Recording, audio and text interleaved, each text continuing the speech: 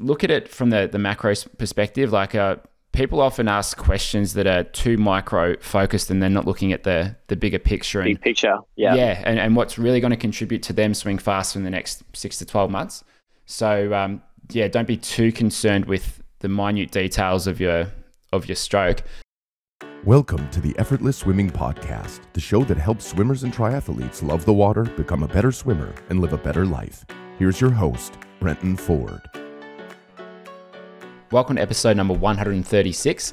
Today's episode is how to not let the numbers and data rule your swimming. And my guest today is Jankovskis from Mets Performance, and they're a Melbourne-based company that help athletes with a whole range of tests that you can use to then use some data to incorporate that into how you're training, particularly for endurance athletes. So a lot of that is around VO2 max testing, lactic threshold testing, and they've got a few other ones as well. In this episode, we look at how you can use some of the numbers and the tests that elite athletes use, but use them in a simple and effective way and not get caught up in them. Because one of the things that I hate is complexity. So that's why we try and keep things very simple. And I like Nick's approach and Mets Performance approach, using these numbers, but then not getting too caught up in them every time that you train and not worrying if you're 5 seconds off per 100 or 6 seconds off per 100 in one session, looking at a macro scale. So really just how to keep enjoying what you're doing, having fun, but making sure that you're using the right scientific approach to your training. And before we get into the episode, I want to let you know about the camps that we've got running next year. We've just finalized our Noosa camp, which is a brand new camp that we'll be running. It's a 6-day, 5-night camp held in Noosa, which is one of my favorite places in the world. It's just beautiful, and I was there for a couple of weeks with the family, and it's got some of the best sunrises and sunsets and just a really, really special place to swim. So we've got a 6-day camp there where the first couple of days we'll be doing some open water swimming. We'll be doing a lot of underwater filming, analysis, coaching. There'll be a very high coach to swimmer ratio there. And we were also tying it in with an event which will be held on the last day. So Ironman are running a swim event there. There's a 1, 2 and 3.8K option. And that's going to be the final thing that we do at the camp. So everyone will choose their event and then we'll all go out for lunch afterwards. And if you enjoy swimming, if you love the beach, if you love open water swimming, plus you want to improve your swimming, then this is going to be a really fun camp that I can't wait for. So that's in May next year. If you're interested in that, go to the website at effortlessswimming.com and click on the camp section and you can find more details about the Noosa camp. We've also opened up bookings for our Hell Week camps, which will be held in October next year. They are our Thailand camps that we've run for the last 5 years. And for those that have listened for a while, you know that those camps book up 12 months in advance. So we've just decided to open up dates or bookings really early if you are interested in booking. So you can book into that now. And we're also running our Hawaii camps next year. Details for those will be finalized very shortly. So if you're listening to this a few weeks late, then you can probably find details about the Hawaii camp on our website. So head to effortlessswimming.com for more details on those. Let's get into the episode with Nick Jankovskis from Mets Performance. Or our philosophy behind things is trying to bring the common, I guess, elite sports science that commonly has not really been available to the everyday athlete to bring that to a more readily available platform and allow guys to go through, do their VO2 max testing, understand what their physiology is doing, understand where their training zones fit, so what their heart rate is like, what intensity they should be holding for different types of sessions, and have a clear recommendation for them of how they should go about their next block of training. So I guess that leads into really what we do now with our guys that we coach. So we mostly work with, I guess, our top 5 are swimmers, cyclists, runners, rowers, and triathletes. With triathletes, cyclists, and runners probably the main area of focus that we do specialize in. But we go right through, perform physiological testing on them through VO2 max, a lactate analysis, understanding what is happening with that blood lactate component, bit of an aerobic versus anaerobic contribution to things. Break down their data from their testing. So you have a look right through, build out their training zones, and then deliver the training off the back of it if they are one of our coached athletes, or provide the recommendations onward to their coach, or their already existing coach. So we're sort of pretty flexible in that space, but we definitely specialize in the science of performance, and particularly endurance performance is where we do most of our work, or if not all of our work.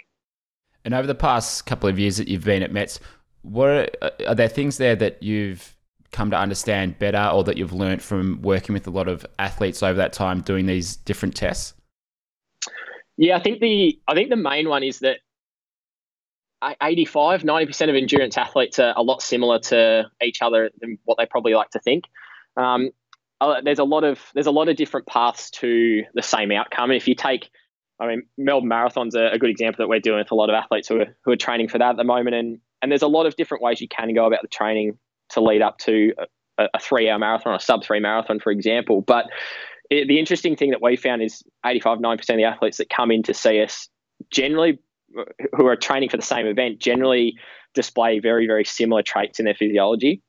And so that's probably the big thing, just looking at trends in the data, is that you can almost pick before they've done the test what's going to happen based off what type of training they've roughly done and what event they're training for. So we can get a pretty good understanding of, they're probably going to have a reasonable VO2 max. They're probably, it's gotten to the point now where we can set someone up on a test and pretty much pinpoint where their threshold's going to hit and where their VO2 max is going to hit with a reasonable understanding of just asking them a few questions before the test, just because we see very similar things in physiology across similar types of athletes.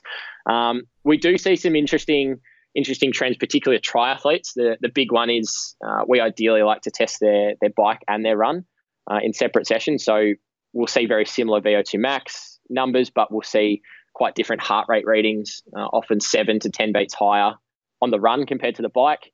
And then we'll often see something like ventilation, so how much air they're getting in per minute, is generally a little bit higher on the bike compared to the run, because their torso is a little bit more stable, a little bit more relaxed, less likelihood of falling off the treadie because they're on the bike as well. So things like that, we start to see some differences. And then also we've had a few swimmers come through, a little bit tricky to do a swimming test without one of those like sort of endless pools where you can control intensity, and pretty sort of complex, comprehensive setup to properly VO2 max test swimmers. But we've had a few swimmers come through, some of the open water guys, and obviously our triathletes as well, doing a bit of swimming.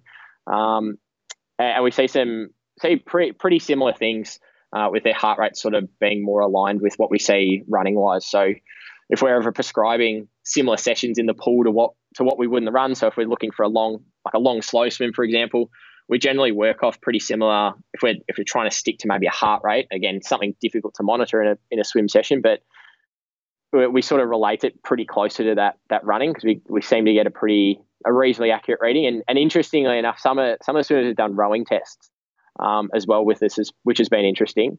More of that upper body demand is a little bit more specific. So they're probably some of the key things I've probably learned over the last couple of years working in the field or working in the industry at Mets, is just seeing some of those similarities across sports and across types of athletes competing for the same event, and then being able to take that similarity and use the data from their test to provide that individual difference, I think is the key step that a lot of coaches and a lot of athletes sort of miss. Is we know how the pros train, but if you want to train and perform better, it may not be the best path for you, if that makes sense. So, sort of working through what is the best path based on that trait that we've got in the athlete, and those subtle differences, and it's the differences in heart rate, subtle differences in lactate readings as well, which is giving us that clear path of, all right, where's the athlete need to go?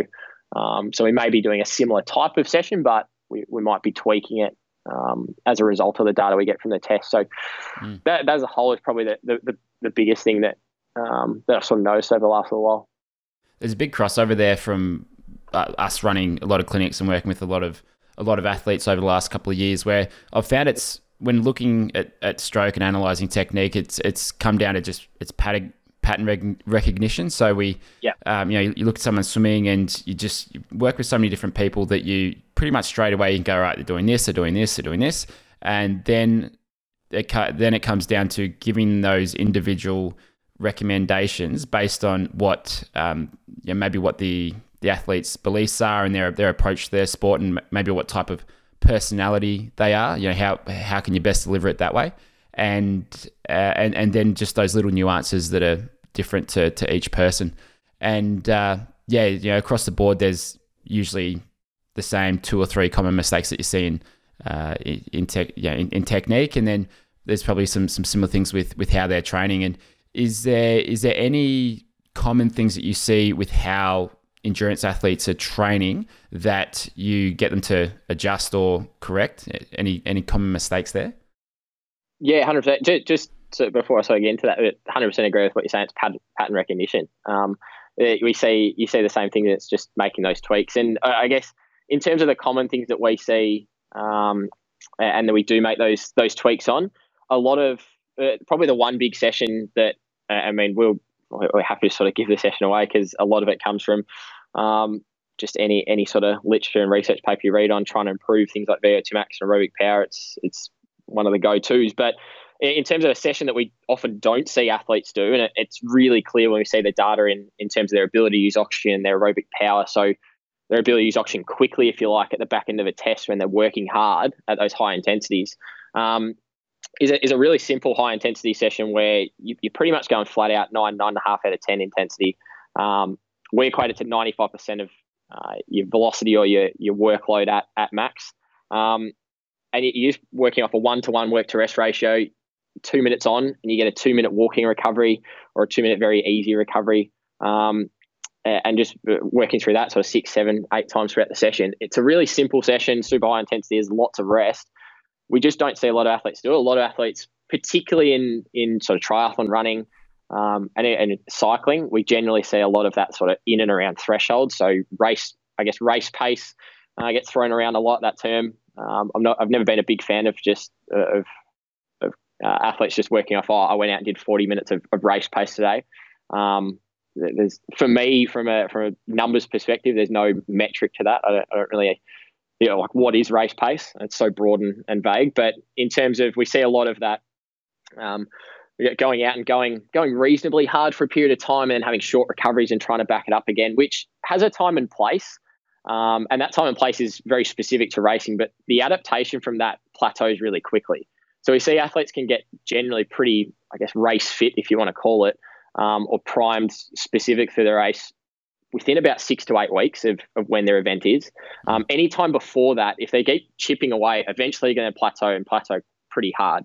Apart from anything else, those types of sessions where we're working, let's say you're working you're on for 10 minutes at sort of an 8 out of 10 intensity if we're using RPE, but working thereabouts at threshold, working pretty hard. You have half the recovery, so 5-minute recovery, you go again. It's lactic in, lactic out partially, but then it comes back in again. And we're just sort of buffering and worrying about tolerating that lactic acid, which a lot of athletes are really good at because when we race, that's what we have to do. So if you've got a stacked race schedule, you're already pretty good at it. And triathletes are notorious for it. You're racing every month if you're racing 2XU series, or you're racing every 3 months if you're racing sort of 70.3 sort of distance. So there's always something going on to build that. Whereas we often miss that moving the top end of your engine, which is going to give you an extra ability to improve that threshold. So I guess an easy way to think about it is if you've got a V6 engine at the moment, you can only fit 6 cylinders into that engine. And if you think about the cylinders being where your threshold fits in and the engine being your overall performance ability, if you can only fit 6 cylinders in, that may be the difference for a triathlete of, well, I can only push at threshold. I can only get up to about 4-minute Ks, 4 minutes per K. Or for a swimming example, maybe I can only hold 90-second hundreds over the course of my 1,500 meter swim because the top end of my engine's not much far above it. I've got nowhere to move.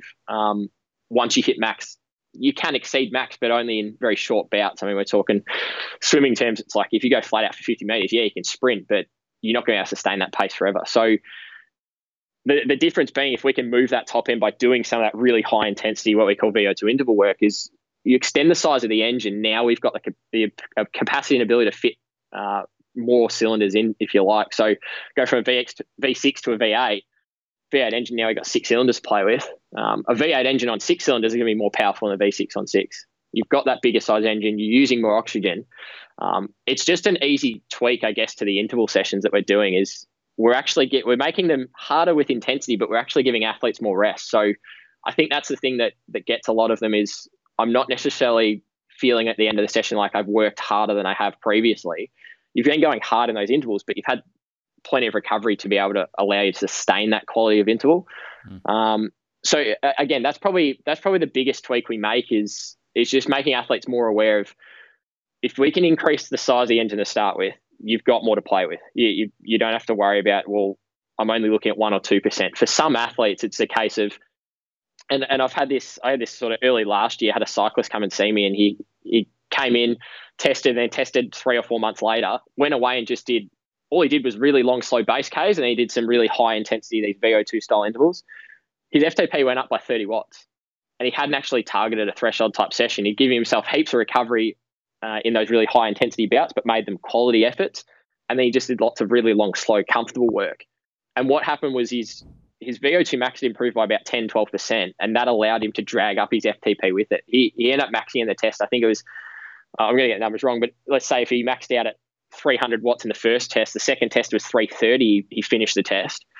What it meant for his FTP was it was the same relative percentage of his engine, but his engine was bigger, so his FTP came up too. So, and it was by about sort of 30 watts. So that's where we can see some improvement by working around it and looking at, all right, where are you sort of weak at the moment? If your ability to use oxygen at the top end and your engine size isn't great overall, your percentage of that you can hold in a race isn't going to be much lesser than that max. You've only got probably 1 or 2% to chase. Why not chase 10, 15% in changing the size of your engine completely? Because now it's got the capacity to work through more. So I guess that's probably the big one. The other one as well is just overdoing the volume. Where we often get perceived from the outside, and we like to laugh about it a bit, we often get perceived from the outside as being sort of anti-volume training. We're definitely not. Again, time and place, where does it fit in and how much do you need? But it's more of a case of when we've got athletes who are training for, let's say, a 70.3, where they're only going to be expected to run for maybe 90 minutes to 2 hours for the average age group. If they're going out and doing a 4-hour run, we just sort of look at that and go, there's not much method to the madness, really. There's not much going on there that's useful. Minimal effective dose is the principle we abide by. So I guess the minimum amount of quality training we can do for the maximum benefit, allowing you to recover more and sort of tick multiple boxes off, as opposed to I'm just doing Ks because everyone else is sort of doing Ks and doing crazy distances. Sometimes that's not the answer. It looks good on Strava. Yeah, go out and do a 200K ride, but sometimes it's not the right way to go about it. Puts you at high risk for injury, etc. So they're probably the two major things. Yeah, that's definitely a lot of crossover with what I've seen. And I think the other thing that plays a part of that is like why do people either do the long distances without maybe the planning behind it or the reason why behind it, or why aren't they doing those high intensity efforts with a lot more rest in between? And a big part of that, and I've even fallen into this trap when I've done distance training for sort of longer distance swims and even triathlon. It's like, you all you want to try and do is just push yourself and keep at that sort of race pace or threshold pace, and just and you feel like if you take too much rest, then you're losing the benefits there. But sometimes if you take that step back and you actually give yourself some time to get the heart rate down, you can keep the quality of your technique up if it's in the pool, but also keep the intensity up at that higher level.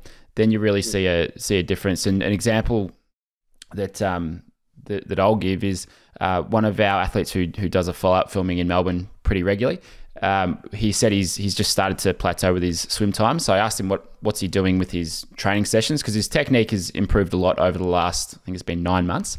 And there's definitely some tweaks we can still make, but I was curious as to what he's doing in his workouts. And most sessions, he'll get in the water, go through a K time trial just off the bat, and then do maybe another 8 to 1200 meters, where it might be some sort of interval work, but all pretty much at the same speed. So you look at that and go, sweet, there is a lot of room available there to break out of that plateau, swim, really increase your swim speed and build that engine by just changing what you're doing in your workout. So it's a really big component of getting faster. And there's so many different things you can look at, and especially for swimming, obviously we're focused heavily on technique, but workouts is definitely one of those. And then there's mobility and things as well. But when you move these levers in all these different areas, that's when you really start to see these 1% improvements start to add up. So I think that's really interesting. We definitely see that same thing with the type of training that people are doing. Yeah, and it's a case as well. And again, we see it a lot with athletes who bang their head against the wall going, why aren't I getting faster? But like you hit the nail on the head, they jump in the pool and they do a 1K time trial at the same pace every session. That's going to get you really good at it. And like, are you running terms? It's easy off the top of my head. But if you want to go out and run 4-minute Ks and all you do is running 4-minute Ks, you get really good at 4-minute Ks. But if you want to run at 3:45s, you have to practice it. And this is where just taking things to the next level is you got to, if you go out want to run at 3:45s and get better at it, if you can go out and run short efforts at 3:30 pace and get better at those, yes, you're giving yourself rest, but it gives you that ability to go, hey, 3:45 isn't so bad. And it's the same in the pool. If you're swimming, and I know a lot of guys, and you probably see us a lot of our guys that the triathletes come in and see us that they can't break through 140, 145 per 100. And they're really trying to get down to sort of 90 seconds from sort of what we've seen over the last little while is I guess a bit of a magical barrier for a lot of people. They want to get down to a 90-second 100. But they can't get down there. And I asked them, well, what are you doing in your training? Are you doing anything to teach your body to go that next level fast? Yeah, you don't have to sustain it. And that's the key. You don't have to necessarily go and swim a 120 100 all the time. But if you can swim that sort of 120 pace for 50, 75 meters, that 190 is now looking a little bit more achievable. So it's just, changing mindset a bit. And like anything, if you do it again and again and again, you get really good at it. But at some point, you need to challenge yourself to go that next level and do something different to provide that next challenge and move up. If it's pace, if it's holding a pace for a greater distance, like why do we overload? Why do we go from 1K in the pool to 1.25 to 1,500 meters to 2K? Why do we progressively overload? Because it's progressively challenging us to go to a little bit further distance, a little bit further. So when we get to race day, we're able to handle it. It's exactly the same. It's just not often sort of looked at when it comes to how do we do the same for pace. Yeah, that's it. And one of the things that I try and get athletes that I coach to do is just, if they're not already, just do some variable pace swimming where an example of, there's a young kid that lives pretty close to me. I coach him every now and then and do some training with him, and he's never done that much work towards training for his 400s. So he doesn't know how to pace himself. And in terms of his speed, his awareness around what pace he's going isn't as good as it could be. So a session that we did the other day was, I've got to think back to it, but I think it was 10 100s twice through. So it was 20 100s, and we worked off his goal 400 meter pace. So I think his sort of target pace was a 109 for the 400, but I think he'll actually be quicker than that because of how he was swimming. But we basically started off at 400 pace plus 15 seconds. So 109 plus 15, so going for 124. And then I think we went it was at 16. So plus 16, plus 14, plus 12. And then I think we went plus 10. Then we had a recovery 100. Then we went down to, plus 8, plus 6, then recovery. And then we went a plus 4, recovery, plus 2, recovery. And then I think one at 400 pace, or maybe 2 at 400 pace, something along those lines. And he was, the first set, he was way off the mark. He went out at plus 8. And then kind of went plus 8, plus 7, and just didn't quite have it. The second set, he almost hit it every time. And we did a similar set yesterday, and he was spot on. So just, it doesn't take a lot to give you that awareness around what your pace is, and especially for swimming when you don't necessarily get to see what time you are doing. Then that is such an important skill to have. So just throwing a simple set like that in can help you, and same for running, can just help you get a sense. And that's one of the issues I have with wearing the watches so often is, in running, I don't mind it, but especially in the pool, I'm against wearing the watches. I think if you can read your pace off the clock, you're so much better off, because then you're not distracted by your watch beeping, and you just, when I've worn it in training, my technique isn't as good, my stroke isn't as good, and I'm not as aware of those other things and that sort of sense of pace and feeling in my body. I lose that because of the distraction of the watch. So I'm a big fan of swimming without the watch and just using the pace clock to go, to know what times you're doing. And I think that's something that a lot of athletes fall into the trap of. And again, probably another misconception of where from the outside into what we do at Mets is we are very numbers driven. Yeah, we are in some circumstances and with training zones and that. But you're dead right. If you can't understand what pace your body's going at without having to be glued to looking at a screen to tell you what you're doing, something's missing. You're going to struggle on race day. I can guarantee it. Because I don't get any of my guys to look at their watch during a session. I like to have them record the data, and that's probably about it. Purely from a fact of I just want to see post session. If I'm not able to be there with them, which a lot of our guys unfortunately we can't be there every session with them. But just be able to see what they did in the session and allow us to monitor fatigue, etc. But I'm exactly the same. I jump in the pool and I grew up swimming without a watch, and I only wear it now purely for the purpose of recording data, and then just to get used to it for race day racing tries where I've got it for pace and wattage and heart rate on the bike and the run. So it saves me a bit of time in transition trying to chuck it on. But I'd ideally, not really like to wear it in the swim because, if you pace clocks aren't too bad to read, but if you can understand what your body feels like at given intensities, that's hugely powerful, and it transfers to running and cycling as well. If you don't have to look at a screen to tell you what intensity it is, if you can be pretty close and have a pretty good idea, I've seen in stuff I've seen over the last 2 years anyway, the best athletes that have come in and seen us have been able to tell us pretty much exactly what their heart rate should be doing at different intensities.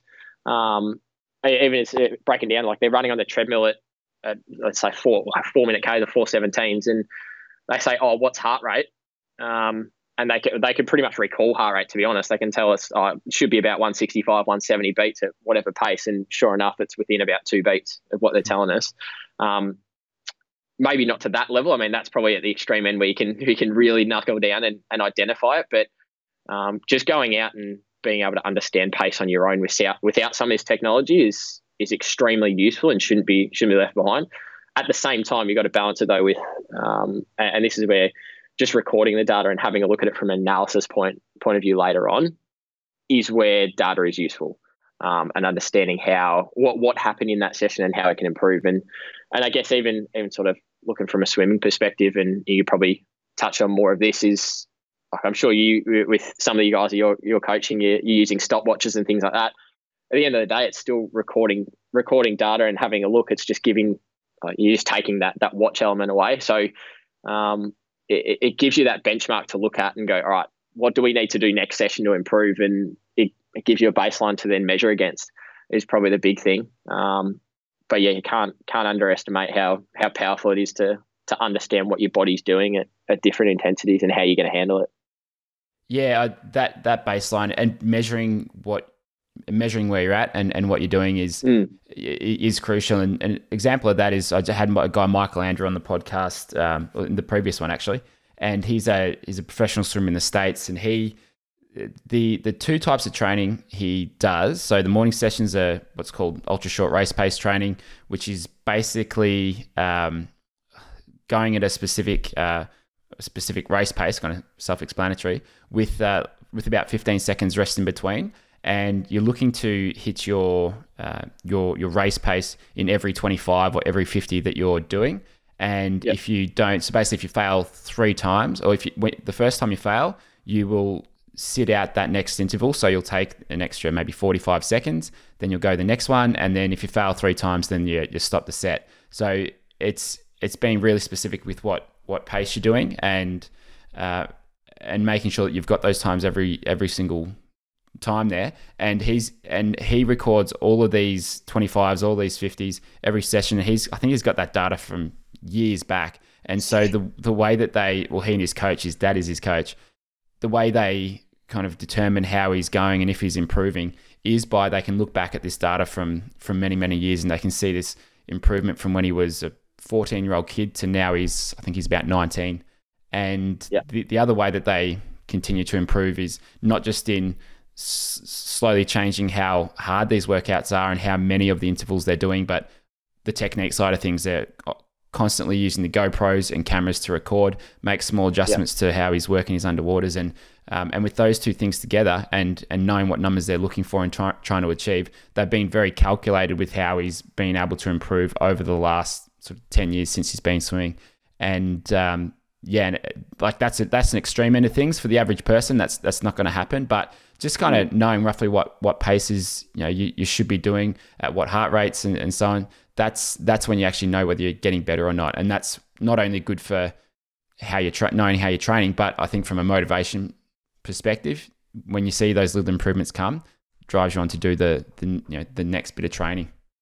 Yeah, absolutely. I always look at it perspective. Data's there to help you and assist, and if it's not providing anything more useful than what you're already doing, there's no point in using it. But if it is there giving you, if it's something to motivate you to hit particular paces, but then also show that clear sign of progression, or if you're regressing and going the opposite direction, if you're plateauing a bit, you're going to know through monitoring data over a period of time. If it's there and it's useful and it's implemented correctly, that's where it's super powerful. And that's where I think a lot of probably more of the old school coach or old school athlete sort of freak out a bit when they see all this technology and data and go, oh, there's just all these numbers and it's almost overwhelming. It's and even from our perspective, I mean, we use Training Peaks to analyze and have a look at data and that. And to be completely honest, I don't look at half of the metrics on there, because even then, from a sports science perspective, there's just too many numbers sometimes that, like, is it doing anything? Is it doing anything useful to assist me in helping an athlete, or is it useful for an athlete to know? Yes or no. If it ticks the yes box, then great. We'll talk about it, we'll implement it. If it's no, I'm not even concerned. And that's where it's going to change as we go. We've got new technology coming out. I think a little while ago, I think you guys had some like swim paddles that are going to be measuring like power and things like that you were getting guys to trial out. A whole bunch of different technology and data that we can use, and that's just the reality of endurance sport, is getting very tech focused and trying to nail down the 1% and 2% little differences, particularly at the elite level. But for some people at the amateur age group level, some of those 1% or 2% differences for a pro could mean 10-15%. It's just finding out which ones again are going to be useful. I mean, the easy one is bike technology for triathletes. Talking to some of the guys who know a fair bit or two about bike fitting and bike time trial position aerodynamics, the difference between frames and what companies say is the most aerodynamic frame really honestly isn't a lot for the average person. It's not really going to gain too much, but being aware of your position on the bike and being able to sustain it and learn how to hold a quality position, and then doing the training to condition yourself to power that bike is far more important. So if the data can help you from that perspective and get you in a comfortable and powerful position, and looking at things like you said, with using GoPros in the pool and that to assist the technique side of things or the technical side of things, and then from a conditioning point of view, making sure you're hitting heart rates that or paces that are going to provide that positive adaptation. You're not just doing the same thing again and again and again.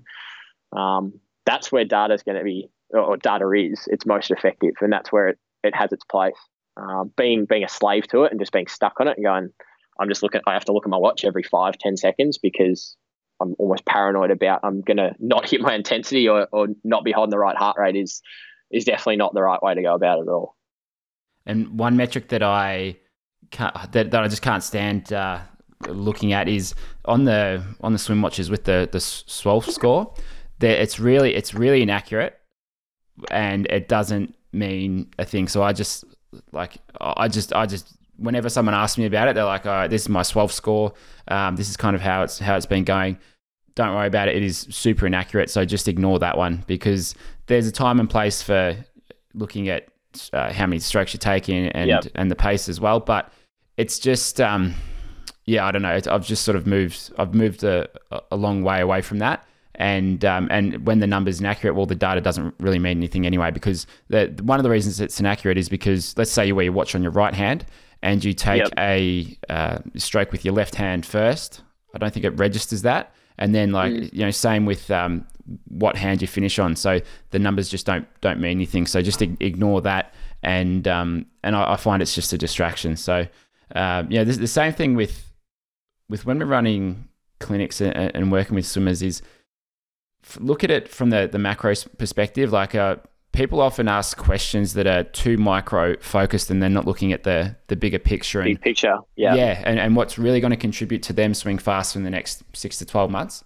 So, don't be too concerned with the minute details of your stroke, where there's just so much more opportunity available there. So I think from your perspective as well, it sounds like that, right, you do your tests, your VO2 max, you might do your lactate testing, do your tests, you get that data, and then once we've got that data, we just want to use that in our training, and then just kind of forget about that for now and just go about your training. You want to keep it really simple. It's so easy to get tied up on things. Yeah, 100%. And like I said before, it's a case of, if you go out and do a run, and I say it to guys all the time, it's not the end of the world if we're going out and trying to do a long, slow run and you're trying to hold a heart rate of, say, 140 to 150 beats per minute. It's not the end of the world if your heart rate goes up to 155.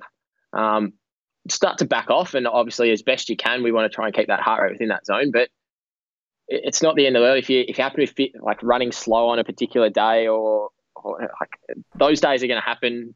But at the same time, the difference between and it's the athletes who get caught up on I was 1 second per K slower.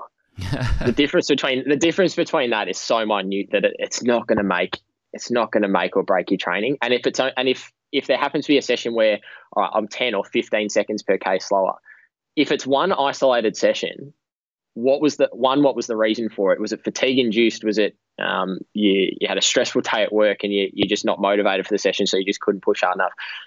We can pinpoint the reasoning, and then we can try and eliminate that for the future and avoid it. But one session isn't going to make or break your 4, 5, 6 month prep. For some of the guys doing Ironman are probably training for 6 to 8 months prior. One session isn't going to make or break it. An accumulation of those will. So not being caught up in, like you said, minute details of the tiny little things in snapshots of time. It's how does this fit into the whole big picture? And I guess from our perspective, it's looking at your big picture training program or training plan for a key race, key event, and going, well, I missed 3 sessions this week because I got sick, but I just wouldn't have been able to get out and do it. It's like, I get the question all the time, should I make up a session when I'm feeling good? More often than not, I turn around to athletes and say, absolutely not, because all you're going to do is just put yourself back into that cycle of either over fatigue yourself and then you'll get sick again, or you just won't fully recover from your sickness because you'll try and go back into it too soon. But if you miss a session or two 6 months out, it's not going to have any impact on your race result at all. If you're missing 6 weeks of training, different story.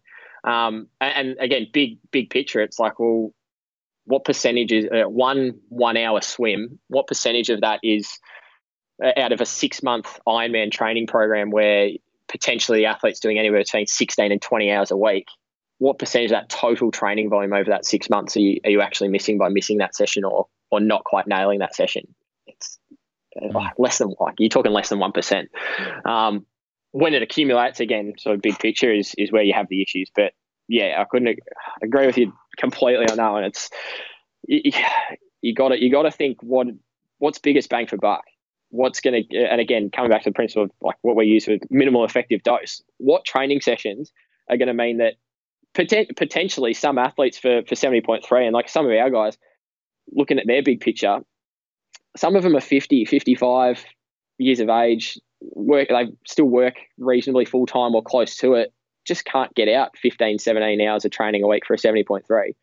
What's going to give them the biggest return, big picture in terms of their overall health, their injury risk, but then also what's going to give them the best race result by only training sort of 10, 12 hours a week? How can we get the same big return? Look at, all right, if I have to pick and choose the absolute critical parts, what are they? And it's the same with technique. What are the big critical parts to swim technique? And we sort of had a chat about this the other week. It's just like, well, there's a whole bunch of things that you could look at, but if your body's not sitting in the right position to start with, or you're not aligned, that's a big issue that we need to fix. Tick the big ticket items off first.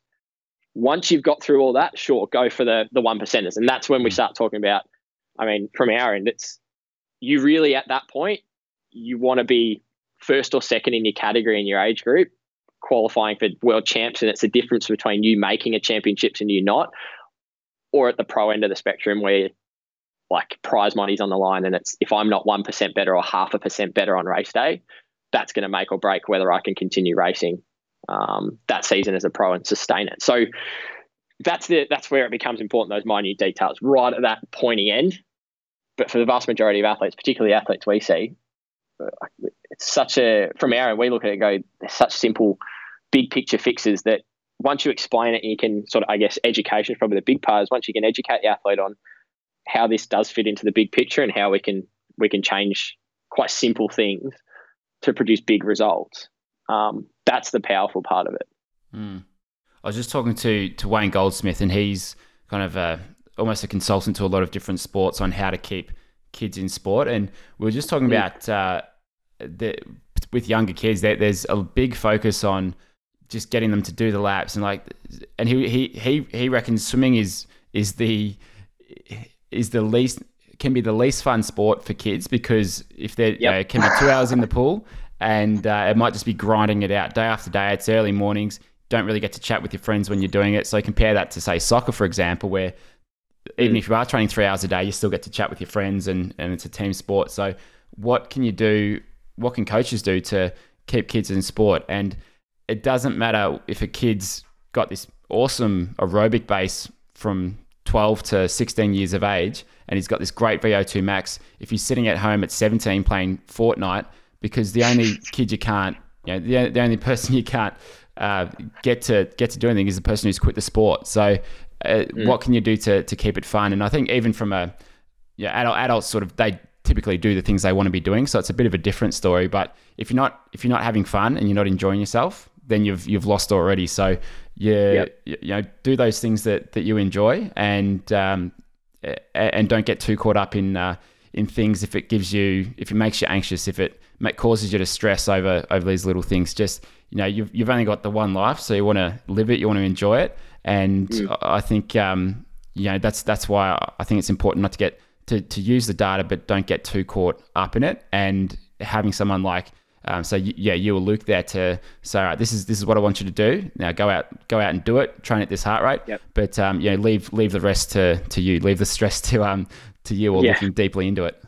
Yeah, and like just to touch on your point about sort of the youth in sport, and I guess that people often go, oh yeah, so like there's these kids elite pathway stuff and specialization, and you see it in adults too. The number of guys I've got who've trained for Ironman who go, nah, you know what? I don't want to swim and ride for the next 3 months. I'm going to go and just do a marathon, and I'm just going to run for a bit because I need something different. Variety in what you do is so critical, and it seems sort of ironic that a sport where you've got 3 sports within it, someone needs a bit of variety or a shake up. It still can happen, because going out and doing, I have to swim. Most of them are pretty routine, so I have to swim on a Monday, then I have to ride Tuesday, and I'm going to run Wednesday. And breaking up that routine, doing something completely different, and just focusing on one can be enough. But then, at a youth level or at a kids level with sport, I did a paper on it for my undergrad at uni in terms of area specialization in kids, and it's just even from the fact of staying in the sport is one thing, and trying to retain kids, and you'd know through swimming as well. And we had this issue when I was at Big Centre, is trying to retain good swimmers who just their friends are doing other things, they want to go try other sports, but the commitment for swimming's too high, and if they're not swimming 6 times a week or 7 times a week, the perception is they're not going to be any good, and they're not going to make teams and things like that. So they just quit completely. But all the research from everywhere around the world, and I did a lot of my looking into what makes the professional, what types of athletes or what kids end up becoming professional in the States, given that their population is so massive and they've got so many kids competing at such an elite level so early. What percentage of the kids who are gun in high school actually make it to NBA, NFL, professional leagues, Olympic Games, etc.? And it was all the kids who specialized early and just did the one sport from a young age, played baseball, basketball, swimming all year round. That's all they did. Blew up in college and really very rarely made it to the pros. I think it was something like 0.14% of all professional athletes in the States as of when the study was done. were kids who'd specialised all the way through. Everyone else had come from a multi-sport background. So they'd played, like if we're talking in terms of Australia, they've swum, they go and play footy with their mates on the weekend, but then they're involved in the school's basketball team. Like they do different sports. And it was that variety that one builds skills across each. And it's the same transference between, like if you look at triathletes, a perfect example is the requirements and core strength and ability to control your upper body through your core into your lower body and up and down the chain, that coordination aspect can't be underestimated from what you achieve in swimming, but then also the transfer of that coordination onto how you lock down your upper body to then drive off the lower body on the bike, and then how you then not allow that upper body to rotate too much when you're running and allow the legs to do their thing as well. So it's that transference aspect that gets sort of lost in, if we need to be good at something, we need to practice that more and just focus on it. It's like, particularly at a young age, it just doesn't work. But even at the adult level, I see it, particularly some of my older guys who are sort of coming either late into the sport or have been in the sport for a number of years and start to think about, or they're starting to wrap things up in their working lives and that with retirement and that. So they're trying to look at different things they can do. Like I've got guys who've never touched mountain bikes before, now going and racing cross tri because it's something different. They would never have ridden through a puddle of mud in their lives, and now they're splashing around on a mountain bike in an off-road triathlon race. I mean, something like that, it changes it completely. Yes, it's still cycling, but now you're dodging through single track and hitting some rocks and things like that. It just breaks open the sport a bit, gives you a new set of skills, and when they then come back and race, one, they're mentally fresher, but also two, they've developed a whole bunch of different, in that exact example, bike control skills that they may not have had that are probably going to help them out when they're on the road anyway. So yeah, I've always been a big one for particularly youth athletes, but overall, if you've got some sort of variety, you've got some sort of outlet other than the sport that you're competing in, great. If you can't get that in during the season and you really want to focus on your sport, off season, you have to be doing something different. Yeah. So parents, just keep the taxi service going and drive the kids around to multiple sports as they're growing up. And you look at someone like Kyle Chalmers, the 100 freestyler, Olympic gold medalist. He could still play AFL footy. yeah, exactly. And I think not only obviously that experience as a footy player is good for him in terms of his physical development, but I think mentally as well, it's kind of, to me, without knowing him, to me it seems like because he could still play AFL footy and he might very well do it, that when it comes to pressure in competing at a very high level, it just seems like it doesn't affect him nearly as much as it does other swimmers. Look at Kate Campbell, for example, who's kind of buckled under that pressure. Yeah, James Magnuson as well. Yeah, exactly. And whereas he's kind of got almost an out, whereas he knows he's got options there. So I don't think it affects him mentally as much. So it's good for that side of things too. Yeah, absolutely. It's just it takes the pressure off, because you go, well, if it doesn't turn out here, and it may not be, you don't necessarily have to be a gun. Like, he's probably an exceptional example where, he could be a professional athlete in a different sport. And you still see it. I mean, you have a look at someone like Elise Perry, who was for a while playing cricket for Australia and then soccer for Australia and just about everything for Australia at one point in time. But like, though, you have a look, absolute gun cricketer, but also still a gun soccer player, and maybe not the best at soccer, and that's probably why she ended up transferring and spending 100% of her time in cricket now, and because of scheduling clashes, etc. But it's not, we're not saying you have to go out and be a pro at all sports. Like, you can still have one as your main one, but it's handy to still have those backups to give you something else.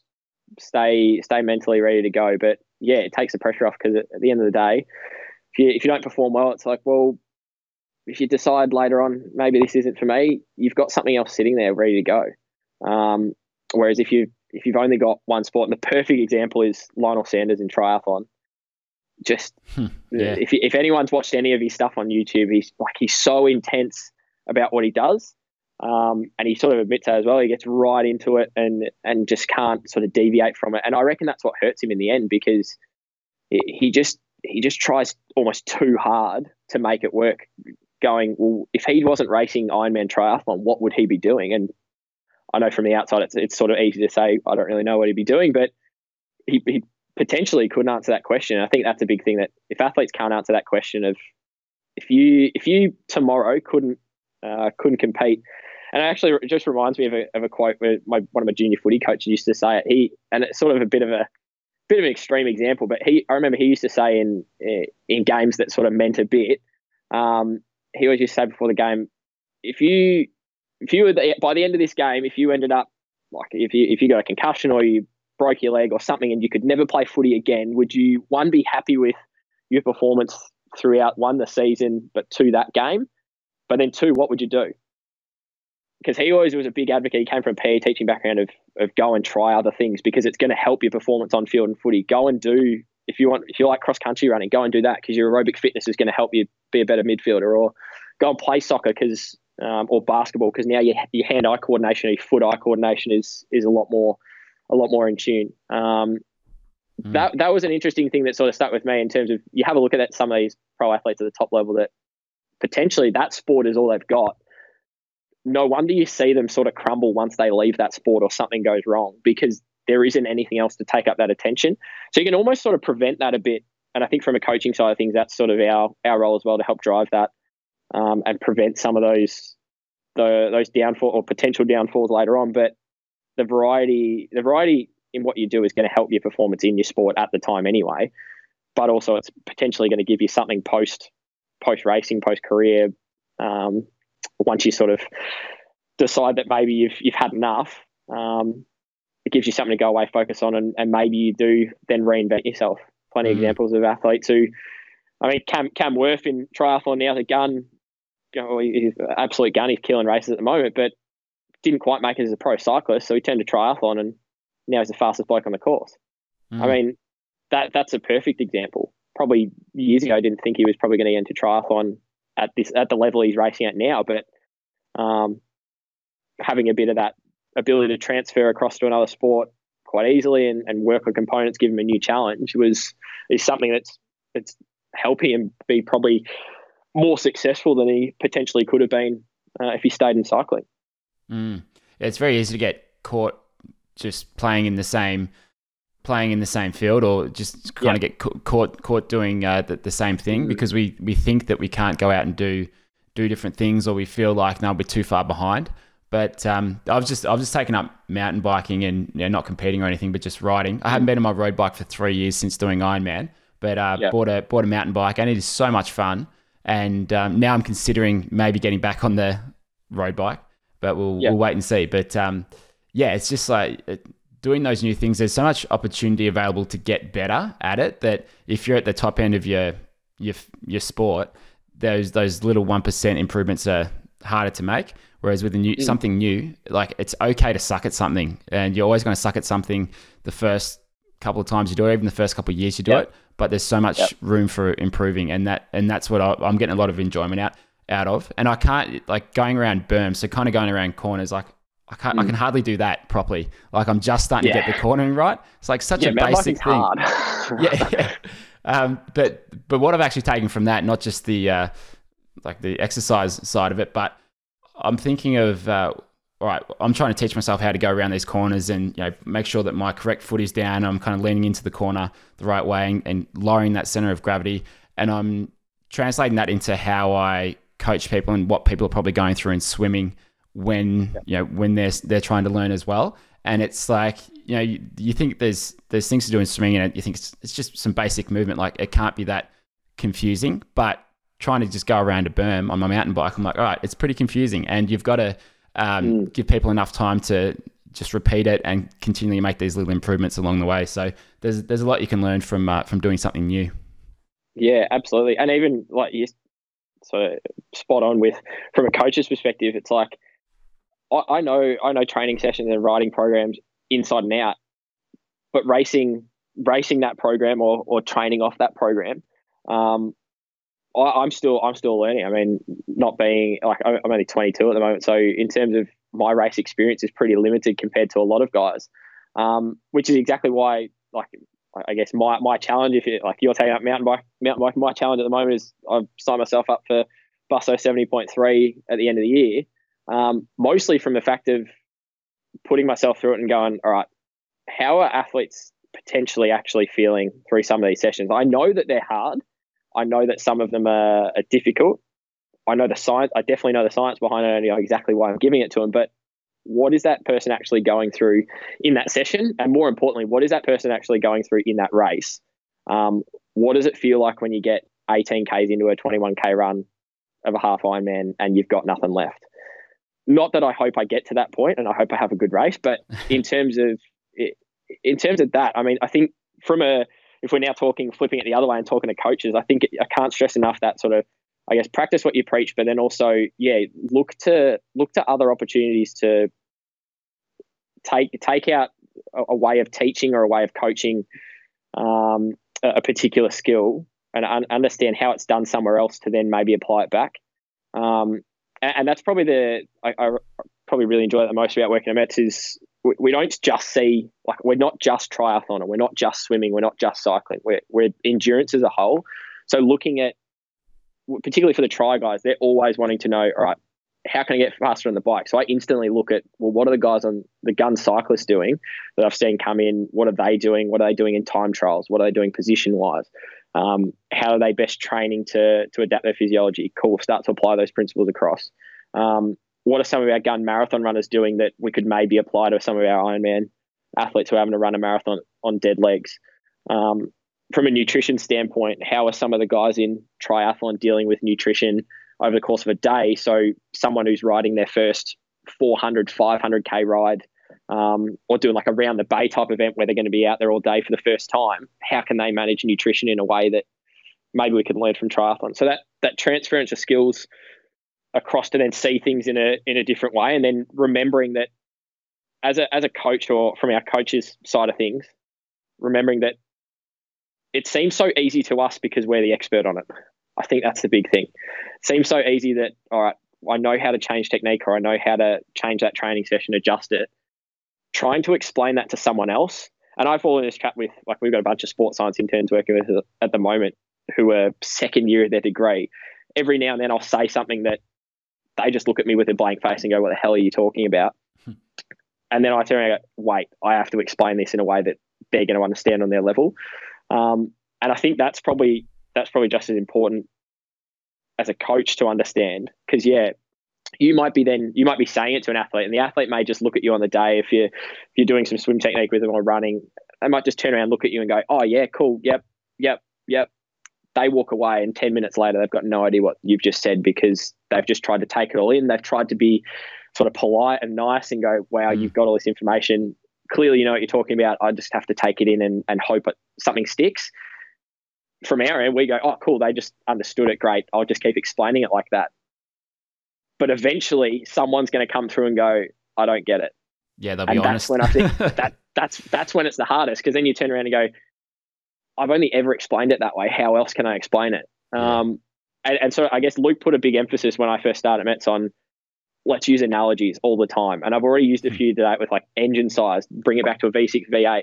I use my office, or our office here in Mulgrave, as an analogy all the time. I talk about if we're trying to improve our ability to get oxygen into the muscle, it's like, well, the office inside where we're sitting is the muscle, outside the bloodstream. If you've only got one door into the office, you've only got one pathway for oxygen to come in. By doing long, slow training or high intensity, we can manipulate how many doors we have, how many doors are open. Are those doors just a standard swivel, or are they a revolving door? Do we just knock out the whole wall and get as much oxygen as we can? Analogies like that, and trying to find different ways of presenting the information is so critical. Because eventually, like I said, you're going to get that one person who turns around and goes, I have no idea what you just said.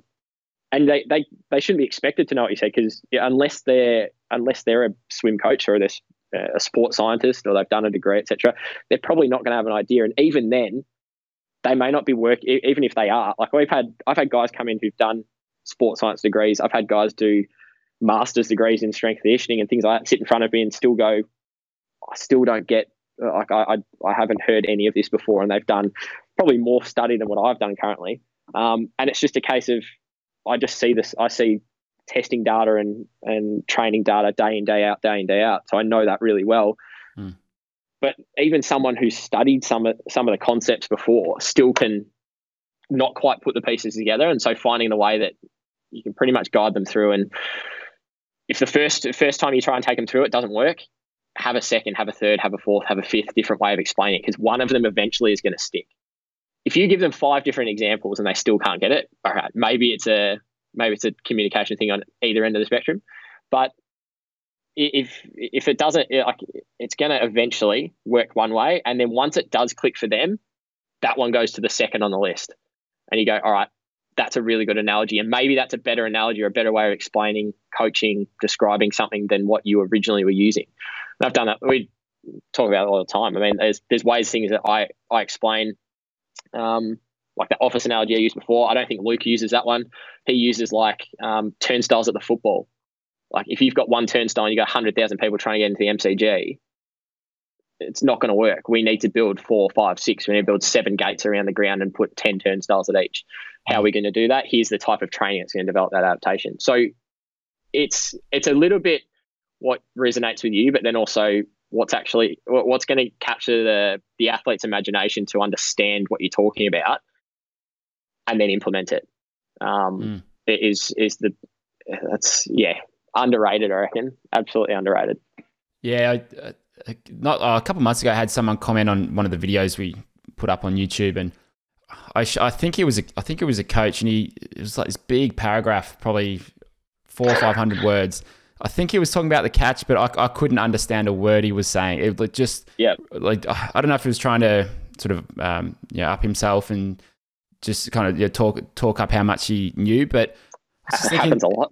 Yeah, like how is, if as a swim coach who's done it for 12 years and I can't understand anything that you're saying there, how's a student going to understand that? It's someone who you're trying to teach. So I think the simplest you can make something is the best version of it. And one of the things that we talk about is the rotation of your hips and your upper body, and basically getting you to connect up the catch in your rotation and getting this extra power through the cross connection through your body. And I explained this was up in Noosa. One of the swimmers who attended, she kind of heard about how you want to drive from your hips, but never really understood it. But the way that I like to describe it, and I heard this years ago, and I think it plays really well, is if you are going to throw a ball and you're not allowed to rotate your upper body or your hips at all, you might get it, say 20 meters. But as soon as you can throw it like you would a baseball, where you can open up through your hips, you can open up through your upper body and almost use that upper body and hips as a sling to really to throw it forwards, then you're just going to get it 2-3 times the distance. And it's similar in swimming and similar for overhead sports, where when you do allow that rotation to come in, then you can just get so much more out of it. And then, so we normally explain that and then take them into some drills that involve that rotation, and we get them to feel for the difference from not actually rotating forwards to then actually doing it, and having them almost do the wrong thing and the right thing. We do this with kind of getting them to feel for how much drag is created if they put the brakes on when their hand extends out in front. Then we get them to do it in the right position, and just to teach them in, I think, experiential ways is as good as you can do.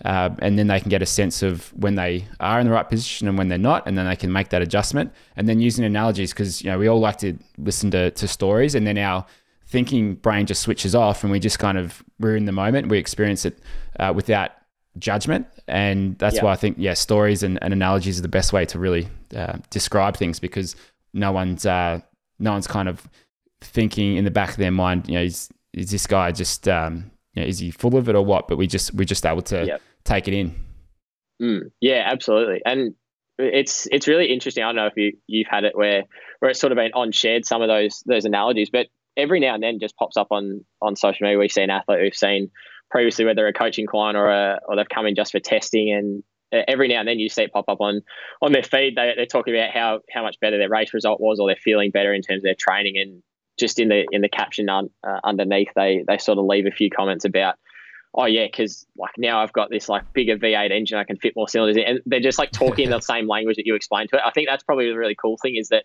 that's the confirmation that they understand. And if they can then pretty much, and they don't necessarily have to repeat it back to you in the same detail, but if they can get all the key points you were trying to get across and they understand it because of the way you presented it. That's what we're trying to do as a coach at the end of the day, is trying to get someone to understand what we're trying to get them to do, really.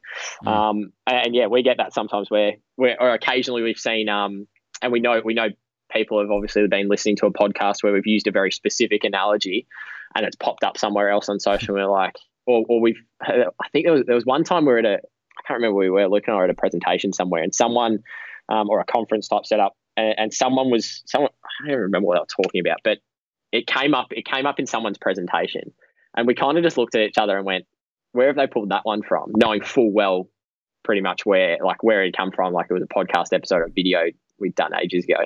And that was the kind of cool thing that, and we've always been pretty open book. Like, we're not, like, if you want to take our stuff and repurpose it, reshare it, like, and if you so inclined to try and brand as your own, go for it. But if you, like, it's all going to come back in the end. So, like, we're happy to just throw stuff out and put it out there and just help educate as best we can, and to try and get some of these points across. But yeah, it's sort of interesting how athletes resonate with, like, don't worry about talking about that top end. Like, as a sports scientist, great. I can, if someone wants to come and have a conversation with me about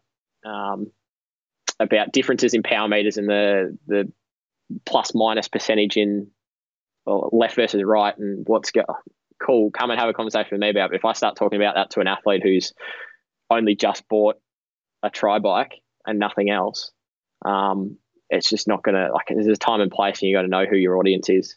Because even then, I mean, some athletes are really good with it. We have some guys who are full on. One of the guys I coach at the moment's he's converted his bedroom into basically an altitude chamber. He's real right into it.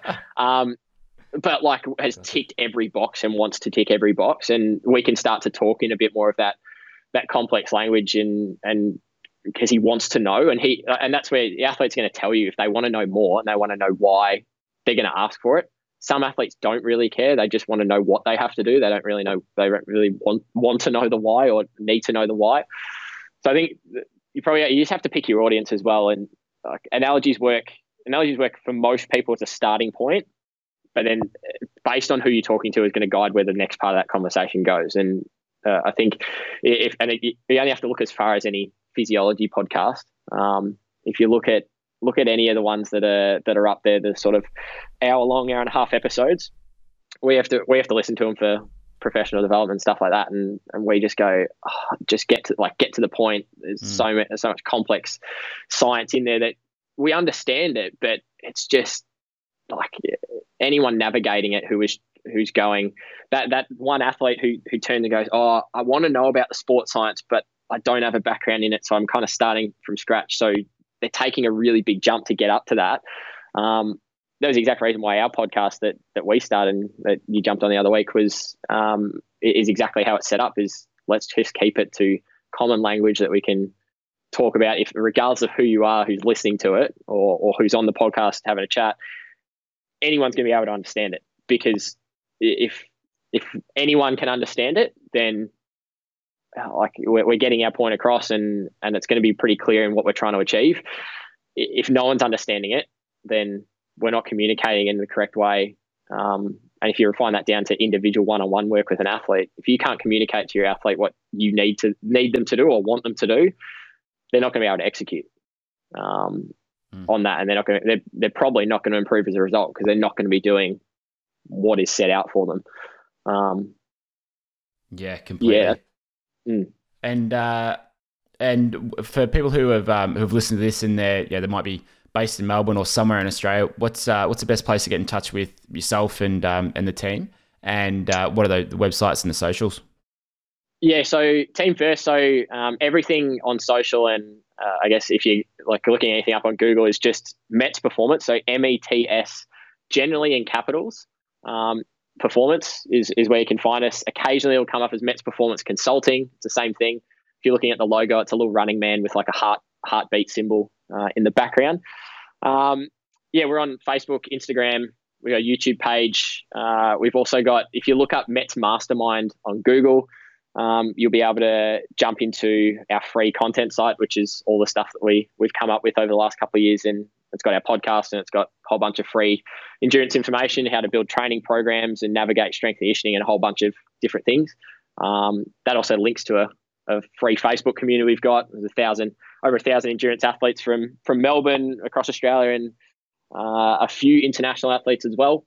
Coaches, sports scientists, pretty much just a forum space where we can go into some of those more detailed conversations like I was sort of alluding to before, but also just sort of get to know what is happening in the endurance community, what we're doing here, and maybe pick up some tips.